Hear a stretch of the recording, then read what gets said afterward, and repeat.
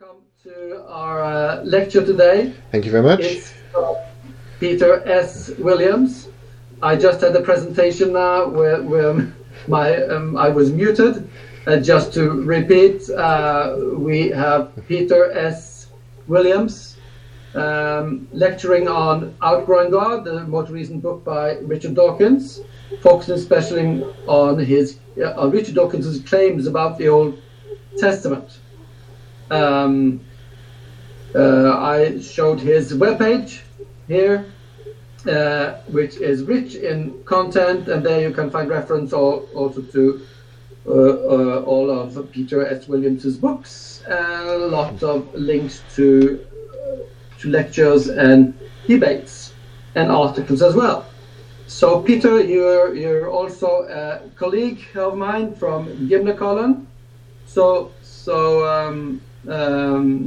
it's a pleasure for me to have you doing the lecture. So I will just put up your PowerPoint, which will be done in the way we need to do it right here now. The floor is yours. Welcome. Okay, thank you very much. Hopefully my sound is coming through, and you can see the pictures. Is that? It is. Oh, great, it's very great. good to see the picture when we see you. Marvellous. Okay, so this is famous British atheist Richard Dawkins' most recent book aimed at a young adult audience called Outgrowing God, and it covers a lot of territory. So I decided to just pick this area of his claims about the Old Testament. And I've been doing a lot of research on this book recently because I'm writing my own book in response to his, which I'm just finishing copy editing at the moment. What does Richard Dawkins say about Old Testament history? He asserts, I mean asserts because he doesn't actually give any references or evidence for these claims, he asserts that biblical scholars don't take the Old Testament seriously as history. He asserts that this or that Old Testament story makes an extraordinary claim, a miraculous claim, requiring extraordinary evidence, therefore. And he asserts that there's an absence of extra biblical evidence or evidence from outside the Bible for certain historical truth claims in the Old Testament stories. And finally, he asserts that there is the existence of extra biblical evidence that counts against the historical truth claims of various Old Testament stories. So let's look at these four different areas. Whilst noting that is a whole lot of asserting for a book that's supposed to be, in the way it's framed, supposed to be encouraging young people to ask for evidence, to not just believe the religious beliefs that they're brought up with because that's what they've been brought up with. Dawkins wants to encourage young people to ask, what do they believe and why should they believe it? And then he goes on to make a lot of assertions that they're meant to just kind of take on faith, which is kind of ironic. So anyway, what about this assertion that biblical scholars don't take the Old Testament seriously as history? Well, of course, some do and some don't. Here's a selection of books published by professional scholars in Egyptology and Old Testament history and so on, who certainly do take the Old Testament histories seriously. In other words, Dawkins is engaging in a false generalization. He's portraying what some people think as what everyone thinks, and that's just wrong. He asserts that this or that Old Testament story makes this claim about, extraordinary claims require extraordinary evidence, which he then says is lacking. But this is, you can trace this back to the skeptical Scottish philosopher David Hume in the Enlightenment. This is a kind of second-hand, reheated Humeanism, which is fallacious in and of itself. Dawkins really gets this through the science popularizer from America, Carl Sagan, science popularization of a previous generation, who was himself cribbing from David Hume. And I've got a lovely slide here from the philosopher Tim McGrew, who says that this claim about extraordinary evidence basically seems to boil down to an argument that goes something like this. Extraordinary claims require extraordinary evidence. The claim that a miracle has happened in the Old Testament histories is extraordinary. Therefore, any evidence supporting it ought to be extraordinary as well. I'm not quite sure what I mean by extraordinary, but whatever you come up with, it's not going to work. Therefore, no one is justified in believing any miracle claim.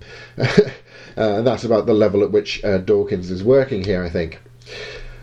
Well, this assertion that an absence of extra biblical evidence for certain truth claims of Old Testament stories counts against their truth. Well, this is just a classic, what a philosopher would call an argument from silence, a fallacious way of arguing.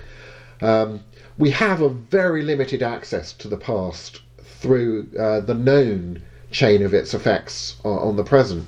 An illustration of this, for example, is we've only got 35 of 142 books of Roman history written by Livy. And they survived in very few manuscripts, the oldest of which dates from the 4th century AD, although he's talking about events in the BC AD crossover. We've only got 4.5 of Tacitus's 14 books of Roman history, and they've survived in 2 manuscripts from the 9th and 11th centuries. So we have this very limited access to the past. And arguments from silence make a sort of undisciplined shift from an absence of evidence for or against some truth claim to the truth or falsity of that proposition. So I quite like this quote from atheist Victor Stenger. I think he's right about this when he warns that an absence of evidence is only evidence of the absence of something being true, quote, when the evidence should be there and it's not. But when we're talking about history, you have to be very careful about claiming that the evidence should be there and it's not, when we have such a limited access to the past through what just happens to have survived, what happens to have been discovered of what happens to have survived, and so on. If we look at the Book of Mormon for a comparison, look at the archaeology of investigating the Book of Mormon, we find a pervasive lack of expected evidence for events from the Book of Mormon that are meant to have happened in the States. Dr. David Johnson, who's a professor of anthropology from Brigham Young University, says there is no archaeological proof of the Book of Mormon. There's absolutely no archaeological evidence that you can tie directly to events that took place. For example, there's a description of a huge battle in the Book of Mormon 6:10-15, that hundreds of thousands of people were meant to have been killed on or near the hill Cumorah during this battle, and we really would expect to find some artifacts left over from that. Thousands of bullets are found at the site of the smaller American Civil War battle of Gettysburg, but nothing has been found at Hill Cumorah relating to this supposed ancient battle there. This is the sort of evidence of absence of evidence that constitutes evidence of absence. And Dawkins tries to make the same move with the Old Testament. He says, for example, you'd think that such a big event as the enslavement of an entire nation and its mass migration generations later in the Exodus would have left traces in the archaeological record and in the written histories of Egypt. Unfortunately, there's no evidence of either kind, no evidence of anything like a Jewish captivity in Egypt. It probably never happened, although the legend is burned deep into Jewish culture. But Thomas W. Davis, for example, well, he is an archaeologist, and this is from an essay he wrote about Exodus on the ground, the elusive signature of nomads in Sinai, and he disagrees. He says no direct evidence has yet been uncovered to ground the Exodus in historical physical space, but this absence of evidence is often interpreted as a direct challenge to the historicity of the biblical account. However, the formation process that affects archaeological data in remote desert environments such as Sinai, and the nature of the archaeological signature of a migratory group force a reassessment of this negative conclusion. Finding direct evidence of a single-use campsite of a nomadic people group that can be dated in isolation in the Sinai is a totally unrealistic expectation, he says. Dawkins says King David made no impact either on archaeology or on written history outside the Bible. This suggests that if he existed at all, he was probably a minor local chieftain rather than the great king of legend and song. Dawkins obviously just doesn't know that the publication of fragments of an old Aramaic stela inscription on a stone from Tel Dan in 1993 and 1995 brought to light the first recognised non-biblical mention of the 10th century King David in a text that reflected events of the year 841, would have been set up no great interval after that date. This stela famously mentions the House of David, talking about someone who'd gone to battle against a king of the House of David. Eric Klein, a professor of classics, anthropology and history at George Washington University, explains the finding of this inscription brought an end to the debate and settled the question of whether David was an actual historical person. Dawkins just simply hasn't done his research here. There are other inscriptions as well, notably the Mesha stele, or called the Moabite stone, also mentioned on this slide here. What about the Davidic state? Here's a find from 2014. Jimmy Harden, an associate professor of a Department of Anthropology and Middle Eastern Cultures, describes this find of a little boule, a little clay seal impression, about the size of your thumbnail it would be. He says our preliminary results indicated that this site that they found these boule at is integrated into a political entity that's typified by elite activities, suggesting that a state had already been formed in the 10th century BC at the time of David. These boule date from the 10th century BC, and this lends general support to the historical veracity of David and Solomon as recorded in the Hebrew biblical texts, because you have these official sort of state seals being used for delivering documents and so on. Or a 2018 discovery at Tel Eton, believed to be the biblical site of Eglon, has yielded further proof of the biblical account of David's kingdom. Tel Eton, on the southeastern edge of ancient Israel's territory, has construction dated to the period of King David, including a construction type unique to Israel, the four-room house. Discoveries from this outpost city fit the biblical description of a continually expanding kingdom during the reign of King David. There are lots of other examples one could give, but here's a lovely quote from a recent book by Yosef Garfinkel et al. In their recent book, In the Footsteps of King David, Revelations from a Biblical City. And it's worth quoting them at some length here. They say, historical processes and cultural phenomena referred to in the Bible relating to the 10th century BC find concrete expression Kirpit Krifa, I probably mangled the pronunciation there, at the same time period. Such clear examples of correspondence between the archaeological finds and the biblical tradition stand in contrast to the theories of scholars advocating a minimalist approach, minimal history in the Old Testament, and their assertion that the Bible was written during the Hellenistic or Persian period or at the end of the 7th century BC and contains no historical memory from these earlier time periods, but who have no data or finds to support such views, no positive evidence. The excavations at this town that they've been digging up have provided archaeological evidence corroborating historical memories from the time of King David. The excavation showed that at the end of the 11th century BC, an urban society, a central monarchy, began to take shape in the Kingdom of Judah. the proposal that the Bible was written many hundreds of years after the events it describes, and that it reflects only the period at which it was written and not these earlier events, they say, is no longer sustainable. So we have a faulty argument from silence where Dawkins just hasn't done his research, basically. Finally, Dawkins asserts that there is the existence of extra-biblical evidence against the historical truth of certain Old Testament stories.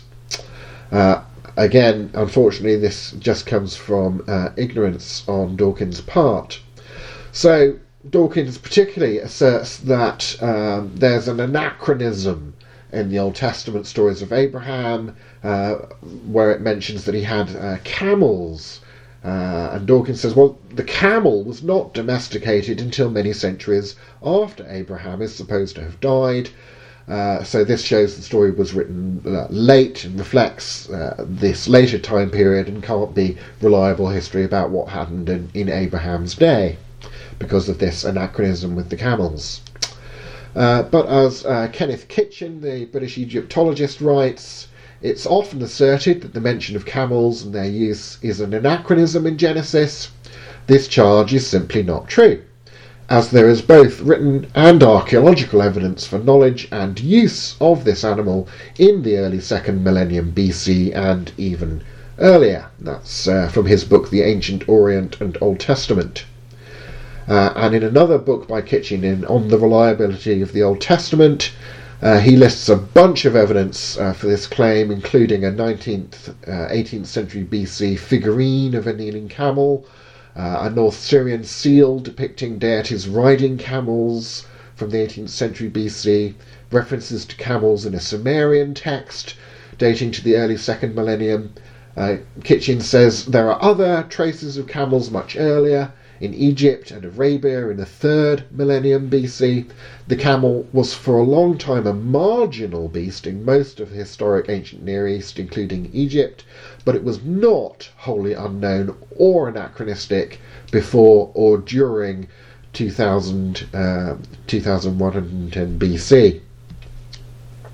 And in his comprehensive study of the domestication of camels, which you can find online for free, Professor K. Martin Hyde concludes that the archaeological evidence points to the fact that the Bactrian camel, there are two different sorts of camels, the Bactrian camel was domesticated before the dromedary camel and was put into use by the middle of the 3rd millennium or earlier. The gradual spread of the Bactrian camel seems to have reached the Mesopotamian civilization sporadically by the middle of the 3rd millennium and more frequently at the end of the 3rd, beginning of the 2nd millennium. The archaeological and inscriptional evidence allows at least the domesticated Bactrian camel to have existed at Abraham's time. So, in general, as Paul Copan here says, these once doubted historical claims of the Old Testament that scholars, particularly in sort of German 19th century liberal theology, used to pounce upon, whether the cost of slaves in the ancient Near East or camels on livestock lists during the time of Abraham or the kingship of David. We've now got archaeology relating to the mines of Solomon, the metallurgy of the Philistines, the existence of the Hittites. These all turn out to be anchored in ancient Near Eastern history. One recent lovely example out of many that can be given, but this is a recent find from 2018, one of these seal impressions discovered just south of the Temple Mount. Jewish archaeologist Elat Mezar and her team discovered this seal impression that a little bit of it is missing, but it seems very probable that the complete inscription would have read belonging to Isaiah the prophet. This upper portion of the seal's missing, and the left side's been smudged a bit by a finger in the wet clay before it dried. But reconstructing just a few Hebrew letters in this damaged area would cause the impression to read belonging to Isaiah the prophet, and that together with the time period at which it's found, the location at which it's found, and names on other seals around the same place, make this very likely that this was the seal of Isaiah the prophet. I have other talks you can find on my podcast through my website and so on Old Testament archaeology if this piques your interest in these kind of things. So anyway, Dawkins makes these sort of 4 general areas of assertions about scholars not taking the Old Testament seriously, about extraordinary evidence and sort of a reheated humanism, an absence of evidence that he generally just doesn't know about, or that there's extra biblical evidence against these historical claims, which again go down to his ignorance on these matters. So I would, to summarise and conclude from this, sort of urge that in our preaching and teaching and sort of encouraging of one another and talking with non-Christians, we can certainly show that there are well-credentialed scholars who take the Bible, including the Old Testament, very seriously. We can quote the occasional scholar in our preaching and so on. I think we should do that. We can address people's worldview-based assumptions and questions like, are miracles possible? Are miracles knowable? This is really not an issue to do with the historical evidence so much as it is with the worldview that people bring to it. Dawkins is really just sort of begging the question against miracles being possible, and to cut a long story short, to do that really you'd have to have a very good argument showing that there couldn't be a God, because if there could be a God, then a God could work miracles, and so they could happen, and it really then becomes a question of looking at the evidence in detail, which is something that Dawkins generally avoids doing. I think it's good that we learn and that we teach critical thinking skills. I've been doing that through this talk by looking at what is an argument from silence, what is a fallacious generalization, and so on. It's good to